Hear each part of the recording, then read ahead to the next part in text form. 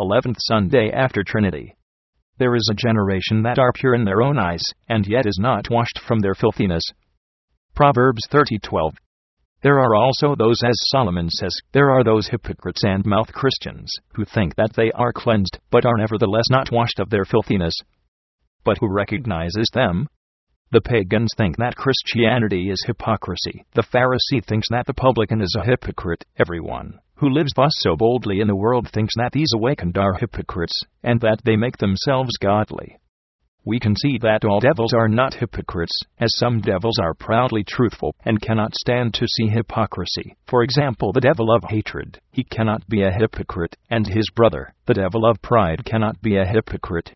And when both live together in a sorrowless person's heart, they want to openly show to the world that they are truthful and noble, for they go to hell boldly, and behold others to be hypocrites, who cannot travel so boldly on the white road to destruction as they. Such people do not even say that they are Christians, nor do they practice any behavior of godliness. They do not go into the temple to pray as the Pharisee, nor does he come there to sigh like the publican, and such people, who live so boldly in sin, do not care much to go to confession. They feel no doubt that it does not pay for them to go there when they so boldly mock God. They imagine that the responsibility would be lighter in eternity, when they overlook the mediums of grace. But all devils are not so serious as the devil of hatred and the devil of pride. All are not so bold to go along the broad way of destruction as these two, namely the devil of hatred and the devil of pride. Some enemies are so meek and so godly that no one can be as godly as they, and they think they are pure, although they have not been washed of their filthiness. One of these is a meek devil, who has not done wrong to anyone. Nevertheless, he does not remember that he would have done wrong not to God, nor also to people. This meek devil is one Pharisee, who thanks his God for that he is not so evil as other people. And although in the Pharisee's ears it sounds as if his prayer is more beautiful than the publican's, especially since the Pharisee thanks his God for that God has protected him from sin, nevertheless this prayer of the Pharisee is an abomination before God, for the honor of the world and self-righteousness, of which the meek devil is constructed, has protected the Pharisee from those coarser sins, as robbery and adultery. Perhaps now the slaves of the world, and the Pharisees' brothers in faith, do not believe that the devil protects a person from some sins. Nevertheless, it is one immovable truth that meek devil had protected the Pharisee from those coarser and vulgar sins. That same meek devil also now protects some people from the coarser sins, as stealing, drinking, cursing, fighting, and other coarse sins, and such people should thank the devil, and say, I thank you, dear devil of meekness, that you have protected me from adultery, stealing, and fighting. But the natural intellect here is very much opposed, that it becomes terrified, and says, does the devil protect from sin? Does he not encourage to commit sin? But the devil of meekness is not such, that he encourages one to sin, but rather he protects from those sins which affect their honor. But the devil of meekness also protects his slaves from penitence. The Pharisee cannot come to true penitence, for he does not have enough sin to repent of. What now pertains to the Pharisee's good works, that same devil of meekness which protects him from the coarser sins puts him also to do good works, which he also enumerates, for they are his basis of salvation. Moreover, the Pharisee has sharp eyes to see the faults of the Christians, when, namely, the Pharisee does not see iniquity in himself, so he must watch another's faults. The other portion of those who think themselves pure are called thieves of grace, who cannot fit with the publican, for they have a false confidence of the grace of God. For surely all sorrowless are thieves of grace, for that reason, that they own for themselves much from God's grace, when they have such a faith, that God protects them not only naturally, but also from spiritual misfortune. And if they through their own foolishness, and after the encouraging of the devil, do some foolish deed from which some harm comes, then he puts all on God, and says, God made me poor, God put this cross on me, God took away my health. In that way they own for themselves God's blessing in an entirely wrong way, when they can put upon God all that the devil has done. If the wine merchant gets rich, God has done that, he has given the wine merchant goods and belongings. If the drunkard, whore, or thief become poor, God has also done that. Such a faith cannot possibly fit in the skull of a sorrowless person, that the devil has such great power that he can make some poor and some rich. But the true grace thieves are such who think themselves pure, but nevertheless are not washed of their filthiness.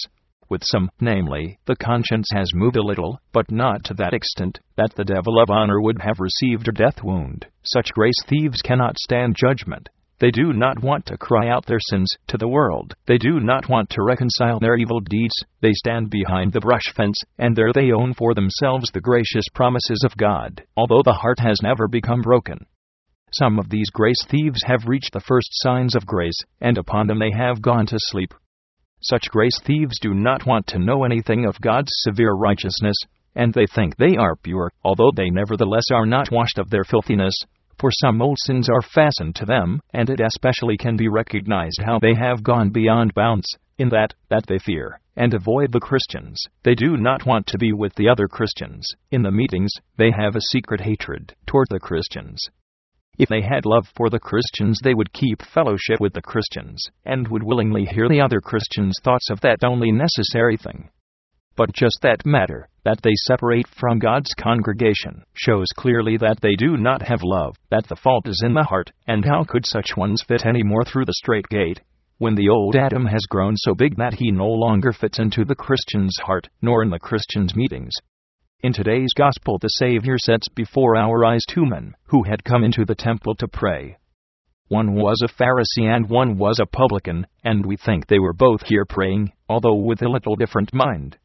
We must through God's grace consider with what intention each has come, and what each one effects with his prayers in the temple. But we pray that Almighty King, that he would hear the sighs of the publican, which come from a broken heart, although the Pharisee despises him and mocks his tears. Lord, look toward the publican with mercy, and allow his sighs to be heard up to heaven. Then we believe that he will go home more justified than the Pharisee. Our Father, etc. The Gospel Luke 18:9. The Pharisee and the publican are two remarkable men who have come to the temple to pray. One is a meek and honorable man, and kept in high esteem in the world. He is also godly, and is also somewhat patient, since he does not go out from the church, although the publican stands there and sighs. The Pharisees of this time are not so patient, for they leave the church when the publican begins to sigh, and lament that the publican spoils their devotion. But the publican is one person, despised by the world, a very poor person, who no doubt has not lived honorably, but he feels also that he has not merited any honor or thanks. The load of sin has become heavy on his conscience, and when he smites his breast, it can surely be surmised from that his heart is sore. We must now through God's grace consider the Pharisee and the publican. The first consideration: why has the Pharisee come into the church to pray? Second consideration: why has the publican come here to sigh? Our hope is that the publican would go home more justified, no matter how he would be despised and kept poor by the Pharisee. First, for what reason has the Pharisee come here to pray? We do not know, but anyway he has come. If he would only stay there so that the urge to urinate would not come before the prayer is over. We see that the Pharisee stands and prays thus to himself: I thank you, God, that I am not as other men are, extortioners, unjust, adulterers, or even as this publican.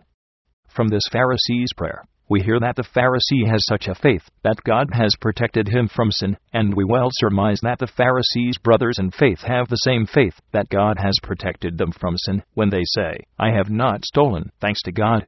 I am not a whore, thanks to God. I am not a drunkard, thanks to God. With these words they thank their God for that he has protected them from sin. But it is unknown what God it is who has protected them from sin. I think that God is in the lower heaven who has protected the Pharisee and his brothers from sin. It is one decent devil who protects some from those coarser sins, such as adultery, stealing, drinking, and fighting. And this meek devil is made up of worldly honor and self-righteousness. Those Pharisees who this meek devil protects from sin avoid those coarser and more vulgar sins which attack his honor, but from those finer sins the devil of honor cannot protect them. Moderate drinking is allowable to the Pharisees, finery is allowable to them, greed in business is allowable to them, the joy of the world and worldly vanity are allowable. The Pharisees of this time hold christening feasts, weddings, and funeral feasts, and that is a custom of honor, and all that honor of the world gives into that the Pharisees allow and seek after. But the Pharisees have such a firm faith upon God that surely the publican does not have faith as much as a mustard seed compared to that which the Pharisee has, For the Pharisee think that God has protected them from sin, and say also, surely the devil does not protect from sin, more likely he encourages. But now you must know, all you good Pharisees, who are here, that the devil of honor, and the devil of self-righteousness have protected you from sin, both from open stealing as well as adultery, and also from drinking and fighting. And thank now your God, who has protected you from sin, saying, I thank you, God, that I am not as other people, extortioners, unjust, adulterers, or even as this publican. I have not stolen, thanks to God. I am not a whore, thanks to God. I am not a drinker, thanks to God. So say the Pharisees of this time. But if they believed that it is the devil who has protected them from sin, then they would thank him less. Is there even one sin on the conscience of the Pharisee, of which the God of this world could not protect him? It has not yet been heard that sin would have begun to trouble the conscience of the Pharisee, but the sins of the publican must be on the conscience of the Pharisee. Why does the Pharisee say that he is not so poor as this publican? No doubt the Pharisee knows that this publican is one poor person, one whore and thief, who now came here to sigh right in the ears of the Pharisee, who knows the devotion of the Pharisee will even be spoiled by the sighs of the publican.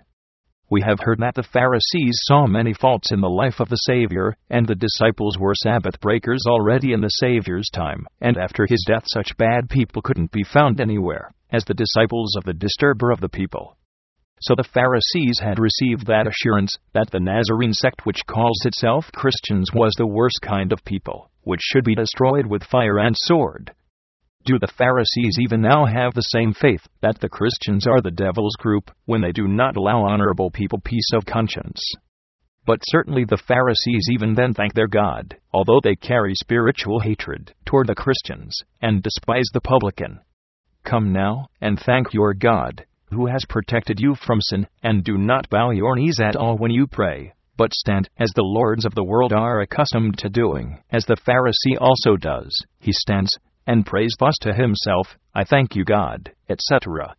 And when you have thus prayed, then go to that wine merchant, who is in the lower end of the burning rapids, and pray to him that he would give you flowing devil's dung for quackery for your heart, so that the sighs of the publican would not burn your conscience forever.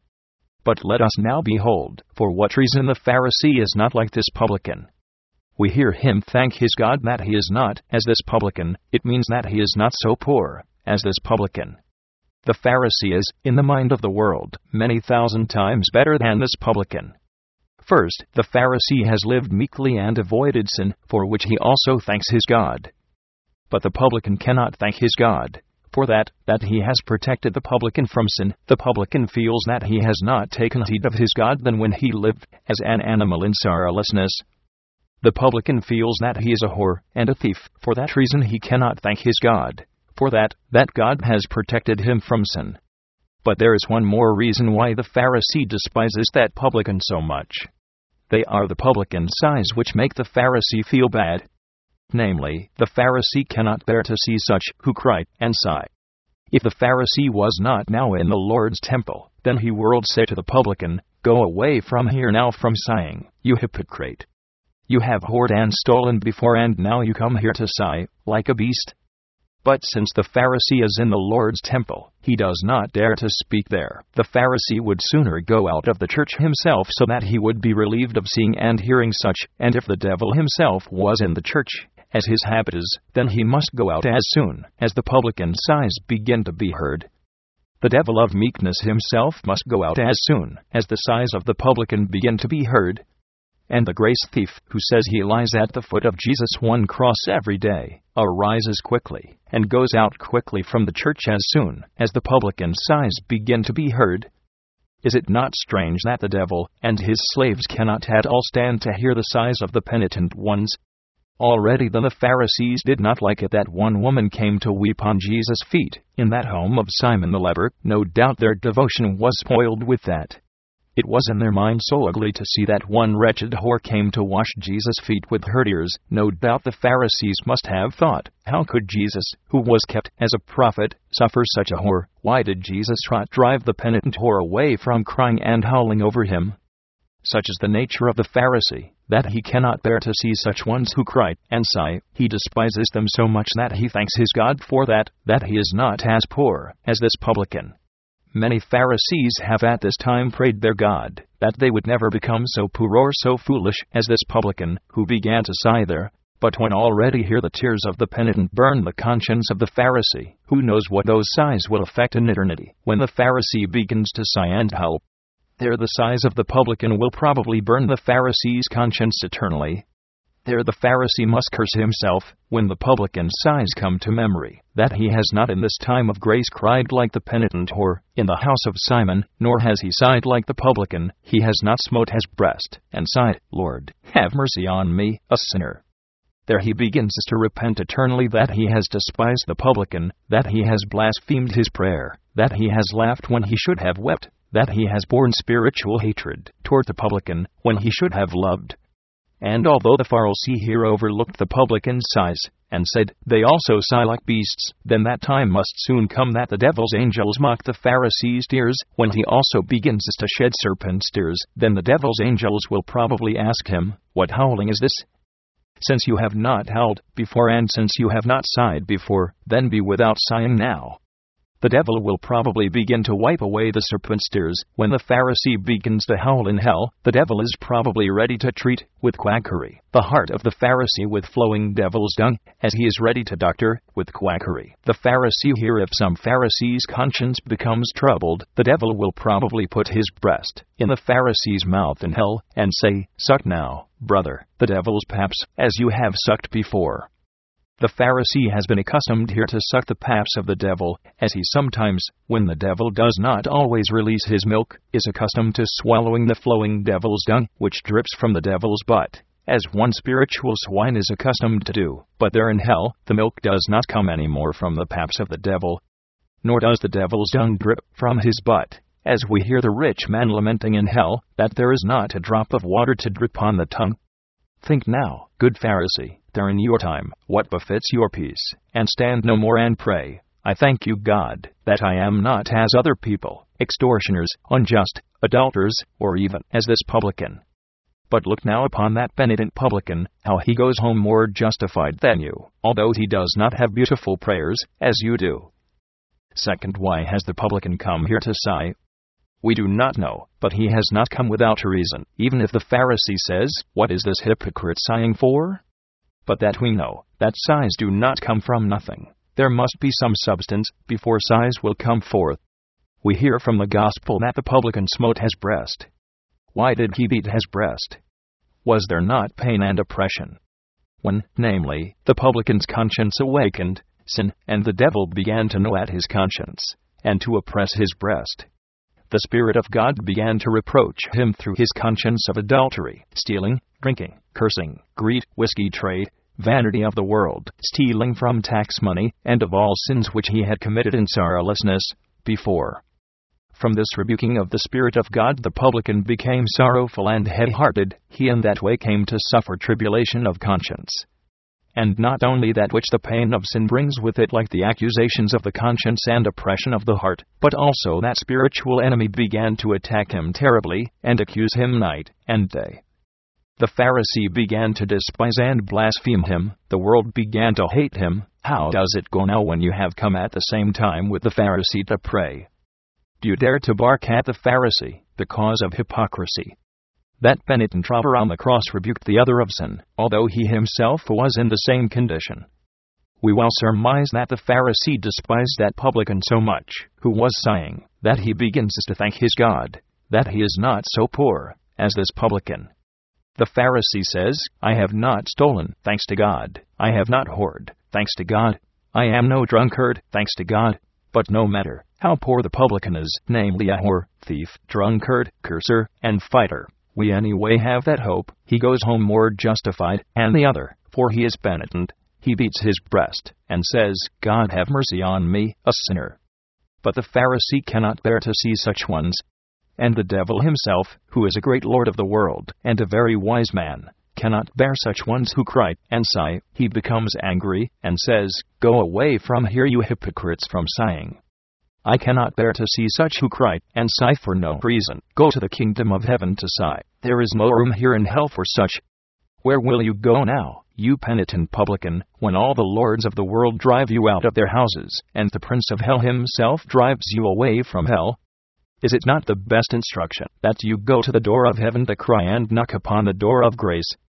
Is it not the best instruction that you go with Mary to the house of Simon the leper, where Jesus the Nazarene is dining, and begin to wash his feet with tears of penitence? Do not heed what the Pharisees think, but you wash the feet of that great cross-bearer, that blood-sprinkled and thorn-crowned King, with your tears of penitence. Perhaps he will look with grace toward you and will give you that blessed assurance that you are fortunate in time and in eternity, when you believe that your sins are forgiven to you. But woe you publican wretch, if you waste his grace and go to crucify your Savior anew. Woe you publican wretch, if you again cause his spirit to become sorrowful, because of your unwatchfulness through light-mindedness, through love of the world. You have now received that answer to your sighs, that you will go home more justified than the Pharisee. But take heed how you use this great grace, that you do not become as the prodigal son, and waste that great substance and goods which he had received from the Father, and finally began to herd swine. For those wretches who herd swine in the wilderness of this world, and think they are earning peace of conscience, for, because they wrestle with swine, they can surely die of hunger, can faint far from the Father's house. And if you penitent publican waste, and spend that precious substance of grace, which you have now received, you will become a herder of swine, and will perish in the wilderness of the world. But when you go home more justified than the Pharisee, then travel now seriously on the road of life, and keep God before your eyes. Look back and ahead so that the enemy could not get you into the same wretchedness as before, so that the Pharisee, who now despises you and keeps you poorer than others, could get joy in your fall, and could truly reproach you. Travel now seriously on the road of life so that the name of Christ would not become blasphemed among the pagans because of you. And when you finally come into that temple, where you can pray and serve God forever, then sit in the lowest place. Until then, when that great Lord who has called you into this wonderful light will say to you, "Friend, step up higher," then it will happen that you will have honor in the kingdom of heaven. Amen.